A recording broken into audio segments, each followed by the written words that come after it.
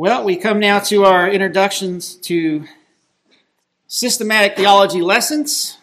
Again, we've been looking at the major essential doctrines of our faith, and we are now coming to the end of our section on the doctrine of the law of God. And here we've spent a little bit more time than other doctrines because we've not only considered just the nature of the law, categories, uses of the law, but then we've also taken the time to briefly look at each of the Ten Commandments, wherein God's moral law is summarized for us. Today, we now arrive at the 10th commandment, which is Exodus 20, verse 17. You shall not covet your neighbor's house. You shall not covet your neighbor's wife, or his male servant, or his female servant, or his ox, or his donkey, or anything that is your neighbor's. Now, since this is just introductory material, there's just 2 points that I want to highlight for us today. First, I want us to look at the wording of the commandment itself. And then secondly, I wanted to consider this commandment's relationship to the other 9 commandments. So first, let's consider the language of the commandment. And really, we just need to look at that word covet, which is, after all, the key word. If you look at the primary meaning of the Hebrew word that is translated as covet, it essentially means to desire or to take pleasure in something or someone. By itself, it's a neutral word, meaning that this desire can be a good thing or a bad thing, depending on what it is you are desiring. The same is also true of the Greek word that is used often in the New Testament that is translated as covet.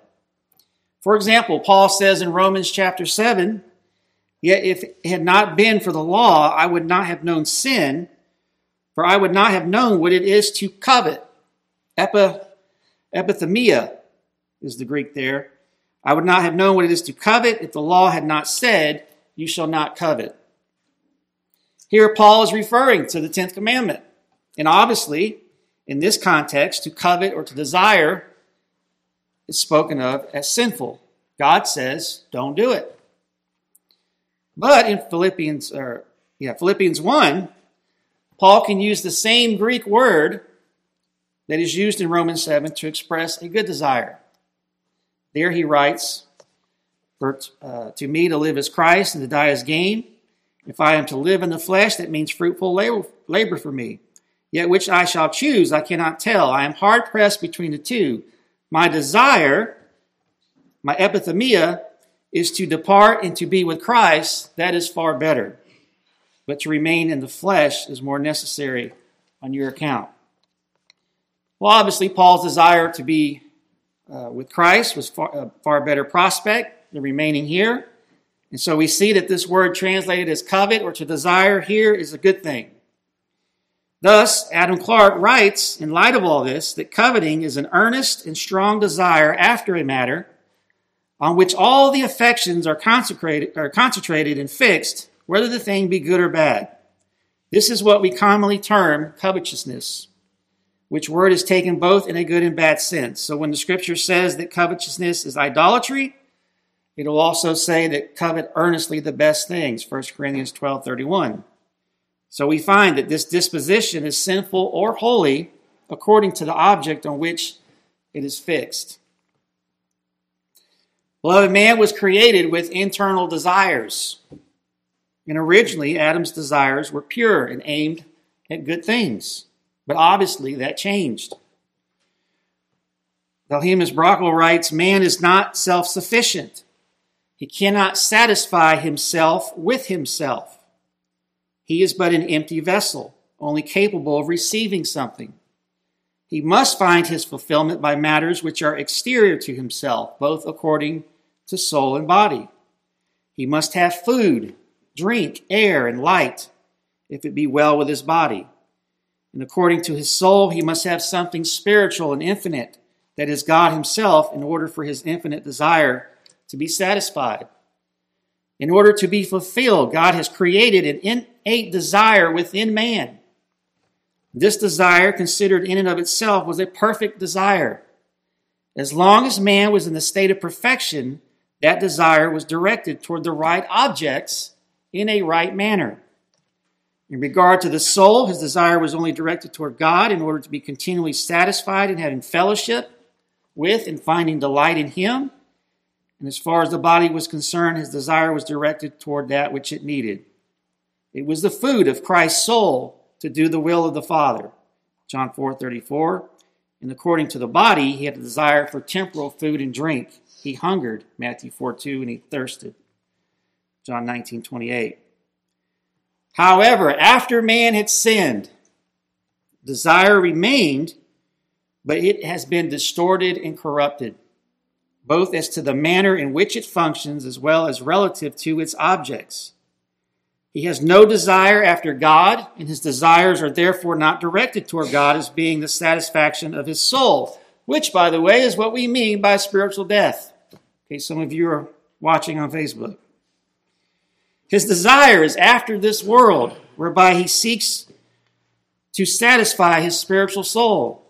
And according to the body, he has unlawful desires towards that which is unlawful in and of itself. Those desires, furthermore, extend themselves toward forbidden objects. And this is the sin forbidden in this commandment, end quote. So we see that since this word covet or desire can express a good thing or a bad thing, we have to consider the context in which it is used. And since the coveting that is spoken of here in the 10th commandment is obviously forbidden, you shall not covet, God must have in mind a coveting or desiring of objects that are either off limits for us and or not to be desired in some sort of devious way. Which is why I believe the 10th commandment doesn't just stop at you shall not covet, but goes on to name those things that are either off limits to us or not to be desired in some devious way. Thus it goes on to say not to covet your neighbor's wife, your neighbor's house, manservant, maidservant, and so on. Adam Clark continues, in this command, the covetousness which is placed on forbidden objects is that which is prohibited and condemned. To covet in this sense is intensely to long after in order to enjoy as property the person or thing coveted. He breaks this command who by any means endeavors to deprive a man of his house or farm by some underhand and clandestine bargain. Clandestine meaning you're secretly trying to deceive someone. What is called in some countries taking a man's house and farm over his head. He breaks it also who lusts after his neighbor's wife and endeavors to ingratiate himself into her affections by striving to lessen her husband in her esteem. And he breaks it who endeavors to possess himself of the servants, cattle of another in any clandestine or unjustifiable way. This is a most excellent moral precept, the observance of which will prevent all public crimes. For he who feels the force of the law which prohibits the inordinate desire of anything that is the property of another can never make a breach in the peace of society by an act of wrong to any of its feeblest members, end quote. So that is the coveting or desiring that is forbidden in this commandment. But then that raises a second question, and that is, isn't this type of coveting or desiring already expressed in the other commandments? I mean, if you think about it, for example, we just recently looked at the 7th commandment, thou shalt not commit adultery. Isn't coveting your neighbor's wife covered in that commandment? In fact, if you remember, we talked about it. Recall that in Matthew chapter 5, Jesus is correcting this faulty and superficial understanding of the law that many held in those days, who thought that the 7th commandment only prohibited any external bodily act of adultery. And yet in the true spirit of the law, Jesus points out that, hey, even if you look at a woman with lustful intent, you've already committed adultery with her in your heart. And by the way, the word translated here as lustful intent in the ESV is actually a single Greek word, and it's the verb form of our word, epithemia. And so clearly desires of the heart, in this case, an unlawful desire for a woman who is off limits, was already addressed in the 7th commandment.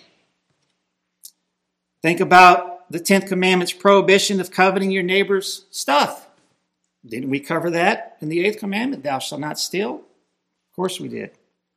So here's the question. Why repeat then this prohibition against sinful desires here in the 10th commandment? Why make a commandment in which the nature of coveting itself is highlighted?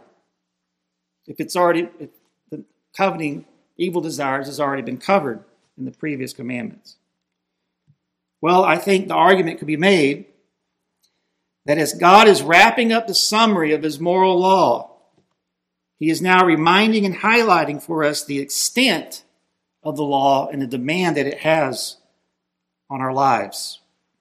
As we've noted in the past, the 10 Commandments do not seem to be given to us in some sort of random order. There's a reason why the first commandment is the first and not the sixth. There's a reason why the first 4 commandments are grouped together and the last 6 are grouped together. 2 tables of the law: love God, love your neighbor. And so I think there's something to be said of why this commandment is now the last of the 10.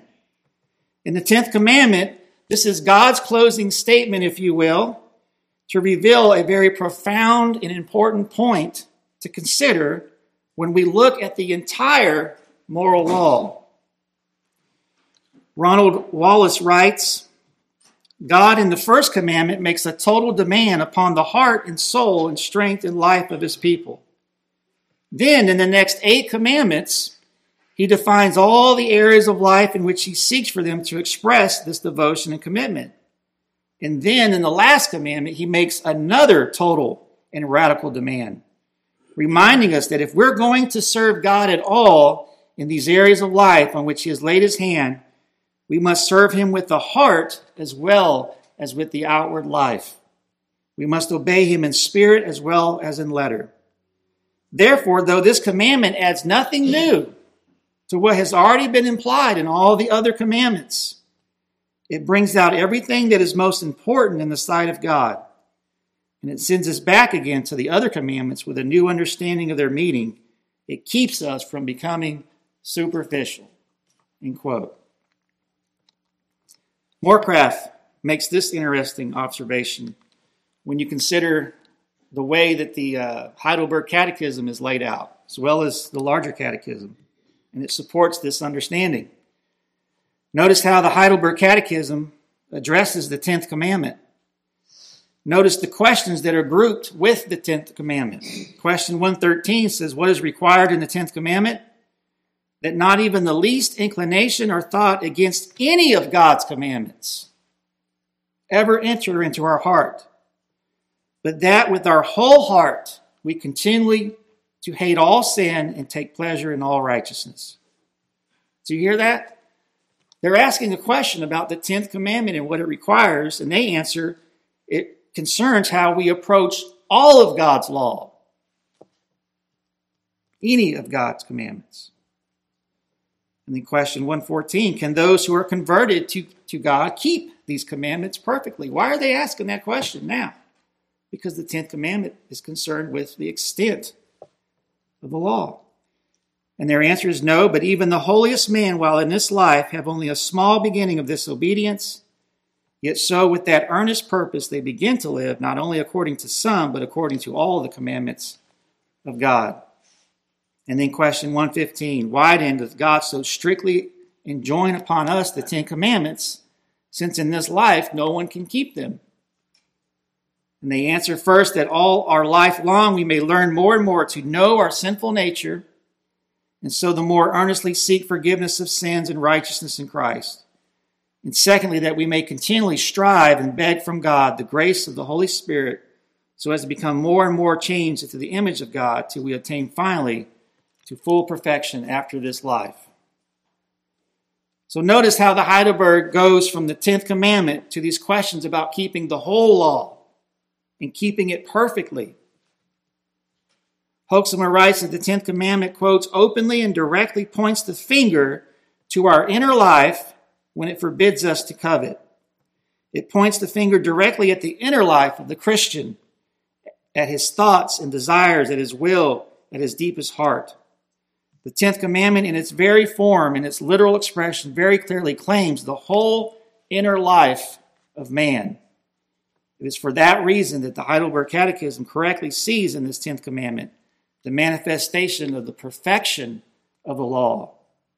And it is because of that character of the 10th commandment that the Catechism with it joins the question, can anyone keep that law perfectly? Can the Christian keep that law of God without fail? And of course, for the same reason, the next question follows, what then is the use to preach the law of God if no one can keep it perfectly anyways? Well, the larger catechism does the exact same thing, follows the same pattern. After addressing the requirements and prohibitions of the 10th commandment in questions 146 through 148, it then asks this question in 149, is any man able perfectly to keep the commandments of God? And it answers, no one is able either of himself or by any grace received in this life perfectly to keep the commandments of God, but doth daily break them in thought, word, and deed. And so you see there's this recognition in the 10th commandment that as God is wrapping up his summary of his moral law, he is reminding us of the all-embracing and profound nature of his law. And beloved, this is extremely important to keep in mind because there are many who tell us that the 10 Commandments were only concerned with external issues. According to these people, the 10 Commandments did not originally address questions of the heart and desires.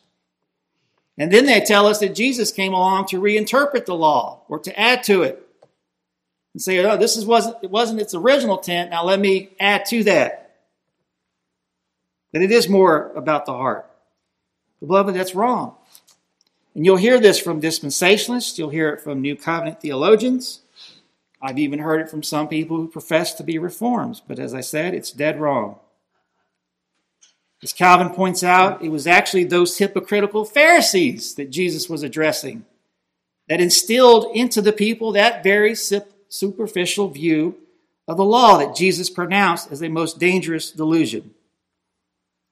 And so in closing, I'll give you two quick reasons why this is important to understand and why it's dangerous if you don't understand this rightly. First, it gives people like the Pharisees this delusional sense of self-righteousness. That's the point that Jesus is raising against them. Oh, you think you have fulfilled the commandment because you haven't physically been with a woman. But I tell you, even if you lust in your heart with another woman, you have broken this commandment and sinned against God. You're not what you claim to be, Pharisees. And beloved, what does a delusional self-righteousness do? Same thing it did to the Pharisees. You'll have this very superficial understanding of who you are and of your nature and of your sinfulness. And when you fail to understand that, you'll fail to understand your need, your great need of a Savior. And then secondly, it insinuates, as Calvin writes, that the holiness of the fathers under the law was little else than hypocrisy. In other words, if the extent of the law in David's day, for example, went no further than external acts, then David or any other Old Testament servant was nothing more than a hypocrite. That's it. That's as far as they got. Self-righteous hypocrites. Beloved, the 10th commandment is placed as a closing statement from God that such superficial understanding of his law is wrong and is absurd. God has always spoke to the soul, no less than the body. And the extent of God's moral requirements are no different under the old covenant than they are under the new. And so Paul can state in Romans 7, the law is holy, and the commandment is holy and righteous and good. Beloved, Jesus did not come to fix a problem with the law. The law is holy, it is good, it is righteous. The law does exactly what the law was intended to do by God. So what's the problem? It's not with the law, it's with you and me. It's with our hearts. Our rebellious and deceitful hearts. It has always been the problem since the fall of Adam. And it always will be until Jesus returns. And as God, as he presently works out our salvation in this present time, he's beginning to restore in us this all-encompassing obedience, heart and soul, body and mind, which is emphasized for us here in the 10th commandment. And in the end, Christ will present his bride without spot or wrinkle or any such thing, a bride who will be holy and without blemish, body and soul, the whole man. See Ephesians 5:25 through 27. Well, my timer is blinking at me. So I hope that helps, not just with the 10th commandment, but again, helps you in how you approach the whole law in your studies.